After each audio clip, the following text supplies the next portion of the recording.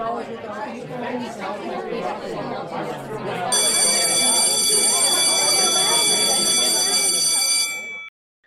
magandang hapon ngayon dito sa amin. Isang magandang araw sa inyong lahat, grade 8. Isang panibagong uri na naman ng teksto ang ating tatalakayin sa araw na ito, no, sa sesyong ito. Kung ating matatandaan, no, itong ating ikalawang markahan, tulad ng nabanggit ko, nung unang markahan pa lang, sa pagsisimula pa lamang ng ating semestre, ay nakatakda, no, na practicein natin, kumbaga, no, gamitin natin yung ating mga kaalamang natutuhan mula nung tayo ay nag-aral o mula nung inyong sinubukang pag-aralan, no, yung iba't ibang mga dapat nating tandaan sa masinop na pagsulat. No, gamitin natin ang mga kaalamang ito, ilapat natin ang mga kaalamang ito sa pagsulat ng iba't ibang uri ng teksto. Oo, may tinalakay natin yung apat na uri ng teksto, no? Deskriptibo, naratibo, informatibo at argumentatibo. At syempre, ang mga iba't ibang uri ng tekstong ito, no, may mga nagtatanong sa akin palang mga classmate ninyo na ang tanong ay para bang ang pagtingin sa iba't ibang teksto na ito ay magkakahiwalay. Bagamat meron silang mga uri, oo, pero hindi ibig sabihin na hindi sila nag-exist para sa isa't isa. Hindi sila mutually exclusive, kumbaga sa Ingles. Ibig sabihin, magkakaugnay sila, bagamat meron silang iba't ibang katangian, ay meron silang magkakaugnay, no, na natungkulin, kumbaga, no, na ginagampanan para mag-function ng maayos ang isa't isa. So ganito yung sinusubukan natin gawin ngayong second quarter. No, kung matatandaan natin, nagsulat kayo ng tala-arawan o talambuhay, depende sa inyong piniling option, at nagsulat din kayo ng balita, no, at kung ating titingnan, no, yung balita at yung tala-arawan talambuhay ay para bang pinaghalo-halong mga informatibong teksto, deskriptibong teksto at naratibong teksto. Pero hindi natin masyado pa nagagamit yung argumentatibo. Ito na ang papel ng argumentatibo, ng tekstong argumentatibo. Ilalapat natin siya sa isang uri ng argumentative text o tekstong argumentatibo at ito yung tinatawag nating pangulong tudling o editorial. Meron bang pamilyar sa inyo sa editorial?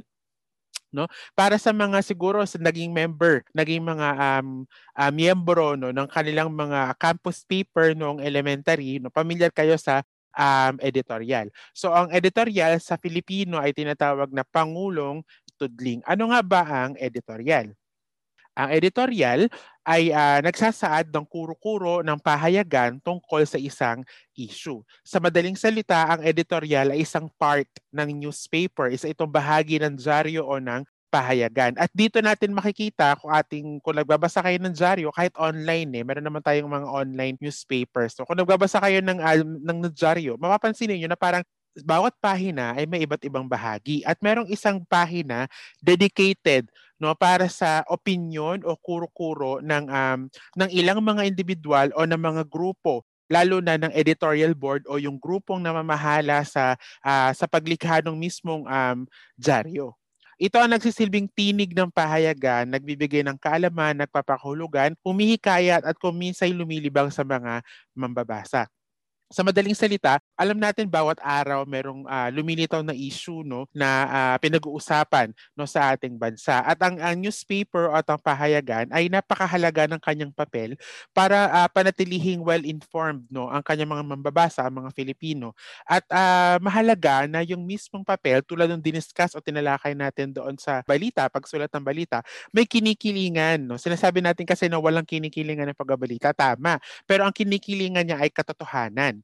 No, so sa madaling salita, ang isang pahayagan o ang isang manunulat, no, na at isang miyembro ng isang pahayagan o ng isang dyaryo ay mayroong malakas na tinig, no, mayroon siyang malakas na tungkulin, kumbaga, para bigyang linaw ang mga issue, no, na maaaring malabo pa para sa kanyang mga mambabasa. Dito pumapasok yung tungkulin niya bilang isang mamamahayag, no, na ito ang aking opinion, no, ito ang aking paniniwala hinggil sa mga issue, no, na pinag-uusapan ng bayan. Pero madalas ganoon. Meron din mga pagkakataon ng mga editorial o opinion articles, no, na lumilibang sa mga mambabasa, no. Kaya sinasabi ko talaga sa inyo, grade 8, no, ibabad ninyo yung inyong mga sarili, no, sa pagbabasa, no, dahil dito kayo nagkakaroon ng mas malawak at mas malalim na pagtingin sa mga bagay-bagay.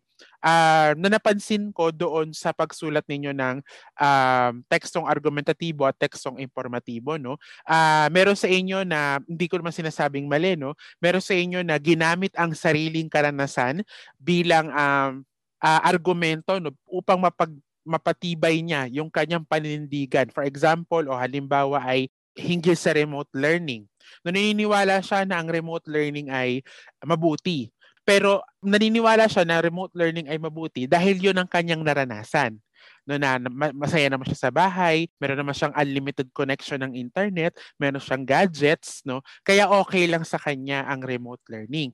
Pero yun ang nagiging limitasyon natin kung nanggagaling lamang sa sarili lahat ng inyong opinion. 'Di ba? Sinasabi natin na isang mahusay na opinion, no, dapat ito ay may pagtitimbang sa mga panig, no, at saka ka lamang pipili ng pinaka lohikal, no, na panig or side na iyong pipiliin.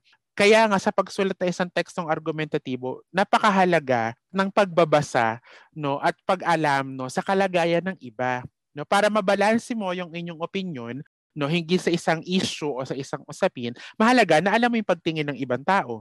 'Di ba? Kaya masaya ako dun sa mga estudyante, no, ilan sa inyo na nagtanong sa classmate, nagtanong sa batchmate, nagtanong sa schoolmate, nagtanong sa kaibigan, sa mga magulang para mabalanse niya yung kanyang opinion, no, para makita niya kung ano ba yung dapat niyang paniwalaan, no. At meron nga isang estudyante, nagulat din ako sa kanyang sagot, no, na kinikilala niya yung privilege na meron siya. Na nasabi niya na privileged akong tao, pero siya pa in Filipino. Privileged akong tao, no? Meron akong gadget, meron akong internet connection, safe kami sa bahay, meron kaming pera, pambili ng pagkain. Pero hindi siya natapos doon. No? Hindi siya nagpapasalamat na meron siyang ganoong mga biyaya or blessings. Kundi ginamit niya yung kanyang privilege, kumbaga. Ginamit niya yung kanyang pribilehiyo para gamitin itong tuntungan sa pagkapaliwanag niya ng kanyang paninindigan na hindi fair ang remote learning. No, nakakaranas ako ng ginhawa, pero ganun siya, no? Okay, okay ako sa remote learning dahil meron ako ganito, pero hindi ko maibigay yung 100% na support ako sa remote learning kasi yung mga batchmates ko, schoolmates ko, yung mga kaibigan ko from other schools ay naiiwan. No? So dahil inalam niya yung kalagayan ng iba, nagkaroon siya ng balancing pagtingin sa mga bagay-bagay para paniwalaan niya na ang remote learning ay hindi angkop para sa lahat ng mga estudyante. So yun ang papel ng editorial din. Dito binibigyan tayo ng isang mapanuri at kritikal na pagtingin hinggil sa isang isyong pinag-uusapan ng bayan. At pwede rin ng mismong eskwelahan. Alam naman natin ang mga school papers ay mayroong editorial pages, no? So doon natin makikita ang opinion ng mga mag-aaral, no, hinggil sa isang isyong nakakaapekto sa kanila. Tulad ng nabanggit ko kanina, no, ang isang dyaryo, campus paper man yan o actually kahit tabloid, no, yung nakikita natin sa mga bangketa, meron talaga silang editorial pages, no. Dito nakalagay nga yung mga opinion at kuro-kuro ng editorial board. Pag sinabi nating editorial board, nabanggit ko kanina, ay ito yung grupong namamahala, no, sa paglathala nung mismong dyaryo. So ibig sabihin, ang editorial ay opinion ng isang buong grupo. Hindi ito individual. Kaya napakahalaga ng mabusisi at critical na pagtingin sa isang issue. Hindi lang ito one-sided, no? Dahil maraming mga panig kayong papakinggan. O binigyan ko na kayo ng clue. Ibig sabihin, ang pagsulat ng editorial o yung activity natin para sa sesyong ito ay grupo. So ang pahina ng editorial ang sinasabing pinakakaluluwa ng isang pahayagan. Sa mga paaralan, ang pahina ng editorial ay masasabing isang forma para sa opinyon ng mga mag-aaral. Dito ang suliranin ng mga mag-aaral ay nilalahad, sinusuri, tinatalakay at nilulutas. At dito natin makikita kung paano tinitingnan ng mga estudyante, no, hindi yung issue lamang tungkol sa kanila. No, hindi lang ito issue tungkol sa maraming requirements, no, hindi lang ito issue tungkol sa na limitado lamang sa karanasan ng mga estudyante, no. Maging sa mga pambansang usapin ay ipinapahayag ng mga estudyante yung kanilang opinion sa pamamagitan nga ng editorial. Ang manunulat ng editorial ay kailangang ihayag, no, ang pangkat ng mga opinion kaysa sa individual na opinion. Nabanggit ko na ito kanina. Ang Pangulong Tudling o yung editorial, bagamat isinusulat ng isang kasapi lamang, ay ang panindigan ng buong pamatnugutan. Pamatnugutan ay ang editorial board at ng pahayagan. Ibig sabihin, ang opinyong nakasulat sa isang editorial page ng isang pahayagan ang siyang paninindigan ng isang buong dyaryo. Okay, so halimbawa, kung ang Philippine Daily Inquirer ay mayroong editorial page at nandoon ang kanilang editorial, ibig sabihin, yun ang paninindigan ng lumikha ng Philippine Daily Inquirer. Liwanag ba? No, so, nakalagay dito na mabasa natin, sinusulat ng isang kasapi lamang. Bagaman doon sa ating gagawing activity, ay inaasahan ko na ito ay pagtutulungan ng buong grupo. Ito ata yung kauna-unahang activity natin na grupo, no? So, umaasa talaga ako na lahat ay magpa-participate. Lalo na ang pag-uusapan ninyo ay isang issue na direktang may apekto sa inyo bilang mga estudyante. Gustong-gusto ko naririnig yung inyong opinion hinggil sa iba't ibang issue. Kaya tuwan-tuwa ako habang nagbabasa ng inyong tekstong argumentatibo at informatibo. Dahil doon, nakikita ko no, yung inyong opinion hinggil sa isang issue, lalo nga sa remote learning, no, na hindi ko napapakinggan dahil nga wala tayong physical na interaction at synchronous na interaction sa bawat isa, ay nalilimita lamang yung aking pakikipag-ugnayan sa inyo doon sa mga isinusulat ninyo. Nakikilala ko kayo, actually, no, bilang mga estudyante ko, hindi sa inyong itsura, hindi sa inyong boses, no, hindi sa inyong ugali, kundi sa inyong mga panulat. Ano-ano nga ba ang bahagi ng isang Pangulong Tudling o ng isang editorial? No, nung nakaraan nagsulat kayo ng balita, tinalakay natin ang balita, ay meron dalawang pangunahing bahagi. No, meron itong pamatnubay o yung lead at yung mismong katawan ng balita. Kung matatandaan ninyo, yung mga tinalakay natin nung unang markahan, particular na yung anyong 131 sa pagsulat, eto rin yun, binibigyan ko lang sila ng parang quote-unquote labels. No? Gusto nyo yan, labels, di ba?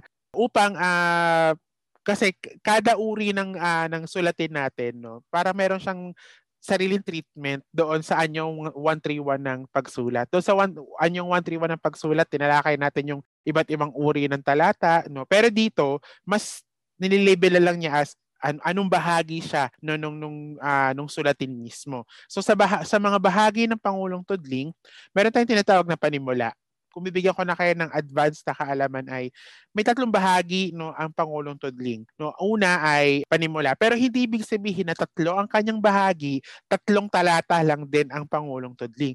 Ang ibig sabihin natin ng bahagi, hindi natin siya sinusukat per talata, no? Kundi yung thought o yung diwang inilalahad ng bawat bahagi. So halimbawa, pwede magkaroon ka ng panimula na binubuo ng 2 talata, magkaroon ka ng wakas na binubuo ng 3 talata. Depende talaga 'yan sa inyo bilang mga manunulat. No, kaya wag niyong ilimita. Naalala ko may mga nagtanong sa akin no na, "Sir, yung isusulat po ba naming halimbawa ay isusulat po ba naming composition ay dapat 3 paragraphs lang, 3 talata lang kasi po 3 bahagi lang yung isang composition eh." Hindi ganoon, no? Natalakay ko na ito sa anyong 131 ng pagsulat na meron tayong panimulang talata, meron tayong pambuod ng talata, at yung sa gitna, yung talatang pantransition, ay posibleng marami. Kumbaga, wag niyong ikulong yung inyong sarili no sa mga numerong ito no. Binabanggit ko lamang ito bilang gabay sa inyo, pero nasa inyo pa rin bilang mga manunulat ang pagiging malikhain bilang mga estudyante syempre no. So sa unang bahagi ng Pangulong Tudling, meron tayong tinatawag na panimula. Sa madaling salita, ang panimula, yung introduction, ay ang bahagi kung saan ipinapakilala ang paksa at dito binabalita o dito pinapakita, binabanggit ang issue o balitang tatalakayin. Kadalasan, grade 8, ang nilalaman ng editorial ay hindi lamang isang opinion tungkol sa isang lumutang na issue. Kadalasan binabatay ito ng editorial board, binabatay ito ng pamatnagutan sa isang mainit na balita. Ngayon, ang dami-daming maiinit na balita sa kasalukuyan, 'di ba? Lalo na hanggang ngayon hindi pa rin humuhupa ang COVID-19. Kaya sa mga nakalipas na mga editorial no na mababasa ninyo online at offline, ay kadalasan umiikot talaga sa COVID-19 no. Nung Oktubre na ang naging pinakamainit na usapin naman ay yung pagsisimula ng klase. So bawat mainit na issue no, tinutugunan niya ng editorial o ng opinion ng mga mamamahayag. So sa panimula, doon natin tatalakayin ang kung ano nga ba yung balita o isyung pag-uusapan doon sa editorial. Sunod na bahagi ay ang katawan, body. No, ano ang nilalaman ng katawan ng isang editorial? No, dito ipinapahayag mismo ang opinyon o kuro-kuro ng pamatnugutan. Maaaring ilahad ito sa pamamagitan ng description ng paglalarawan. No, pwede rin ang naratibo o pagkukwento. Ito yung sinasabi ko sa inyong kombinasyon na ng iba't ibang uri ng teksto. O kaya naman ay informatibo, mag-inform ka muna bago mo ilahad yung iyong pagpanig o pagsalungat sa isyung tinatalakay. Halimbawa, papabasa ako sa inyo ng isang balita. Halimbawa, ang balitang pinabasa ko sa inyo ay tungkol sa rally no, na ginanap sa isang pamantasan sa Bulacan dahil inaalmahan ng mga estudyante no, yung haircut policy. No? Haircut policy, baka sabihin niyo, ang pete naman, haircut policy lang. Pero, wag niyong nilalang yon no? Dahil maraming may naniniwala lalo ng administrasyon no na yung school administration na dapat sumunod ang mga estudyanteng ito sa policy ng eskwelahan. At naniniwala naman ang mga estudyante no na wala namang kinalaman ang buhok no, yung haba, yung kulay, yung disenyo niya, kung disenyo man natin siyang matatawag, sa performance ko bilang isang estudyante. No, so saan ka ngayon papanig? Ikaw mismo. Anong iyong papanigan? Pro ka ba sa admin? Con ka ba sa mga estudyante? O pro ka ba sa mga estudyante? Con ka ba sa admin? So hindi mo sasabihin lang yung sarili mong opinion. No, naniniwala po ako na dapat ay sumunod tayo sa policy ng eskwelahan dahil ganito, ganyan. Ito po yung aking mga paniniwala. Hindi na ito tungkol lamang sa iyong individual na paniniwala. Tandaan natin, kinakailangan mo konsultahin yung grupo mo no, para makapag-come up kayo sa iisang desisyon lamang, sa iisang opinion lamang doon sa pinag-uusapang issue. So dapat pakinggan natin no yung ano ba yung opinion mo? Ano ba yung opinion ng isa no dito sa issue ito, at titimbangin natin ano yung magiging tindig natin bilang isang grupo. Tayo ba ay pro, tayo ba ay con? Hangga't may nag-exist, no, hangga't may umiiral na kontra sa pinakamaraming bilang na naninindigan sa isang bagay, no, dapat ma-exhaust natin ang lahat ng paraan para pumanig siya sa atin. No? Dahil ang tulad ng nabanggit ko kanina, ang editorial, iisang tindig no, ng isang buong grupo. At syempre ang wakas. No? So dito sa wakas, ipinapahayag ang panghikayat sa mga mambabasa sang-ayon sa kaisipang nais ikintal ng editorial. Tinalakay na natin ito no, sa anyong 131 ng pagsulat. So ulitin ko, grade 8, hindi ibig sabihin na tatlo ang bahagi, tatlo lamang ang isusulat ninyong talata. Ibig sabihin lamang ng bahaging ito ay hinahati lamang natin yung isang composition para magabayan kayo sa mas epektibong pagsulat. Parang ano lang yan, isipin nyo sa biology, no, katawan, 'di ba? Kapag sinabing katawan, 'di ba, meron tayong 5 organ systems no sa katawan. Hindi ibig sabihin 5 lang yung organ mo, 'di ba? Meron kang bawat organ system ay isang sistema. So, halimbawa, meron tayong respiratory system, hindi lang siya baga. No, meron tayong circulatory system, hindi lang siya puso. No, so ibig sabihin binubuo ang isang system ng marami pang mga maliliit na organo o na mga organs. No, so ganun din sa pagsulat. Kapag sinabi nating wakas, hindi lang siya isang talata. No, kundi ito ay binubuo ng mga iba't ibang mga bahagi para matulungan tayo na mapatunayan, halimbawa sa kaso ng editorial, mapatunayan yung point natin. Dahil dito nga ipinapahayag yung kaisipan na nais ating ikintal sa ating mga mambabasa. Naintindihan ba natin? No? Alam ko naman nauunawaan na ninyo kasi ipang ilang sulatin na natin to. No? So nagkakaroon na kayo ng ideya kahit papaano. Ano-ano nga ba ang mga katangian na dapat nating makita sa isang editorial o sa isang pangulong tuding? Kung magbabasa ako ng inyong isusulat na editorial, ano yung gusto kong makita? Una, syempre dapat may isang ideya at paksa. Hindi siya sabog-sabog, hindi siya kalat-kalat. No? Editorial ay kailangan magtaglay ng isa lamang ideya o isang isyung tinatalakay. Mula ito sa isang napapanahong balita o issue, sa makatwid, isang balita lamang ang dapat pagtuunan ng pansin ng editor. No? Kung ito ay tungkol sa haircut policy, hindi tayo magdi-discuss doon tungkol sa dress code, no? Kundi tungkol lang sa haircut policy. Pwede mo banggitin pero hindi ka magduduel, no? Sa dress code halimbawa. O kaya naman kung ang pag-uusapan natin ay tungkol sa halimbawa sa remote learning, titingnan natin no kung ano ba yung direktang kaya nating isulat at kaya nating panindigan. For example ay ito napansin ko pala sa inyo mga tekstong argumentatibo no. Ang assumption ninyo sa remote learning online lang siya. No, kaya natutuwa ako dun sa mga estudyante na nag-research no na ang remote learning hindi lang siya online no. Ang remote learning ay nahahati sa iba't ibang tipo, sa iba't ibang uri no, at ang ginagawa natin sa rural kalakhan ay online. Pero hindi ibig sabihin yun lang ang remote learning. Gets natin no. So kung kagagawa kayo halimbawa ng editorial tungkol sa remote learning, kinakailangan ninyong tingnan yung iba't ibang uri nito no. Kaya mahirap siya no. Kaya ang gagawin ninyo, mag-zoom in kayo. Online learning lang yung tututukan natin. So online learning lang i-discuss ninyo. Gets natin? Okay, gets natin. Dapat kasi wala akong kausap. Okay? So ating halimbawa, isang paksa, no?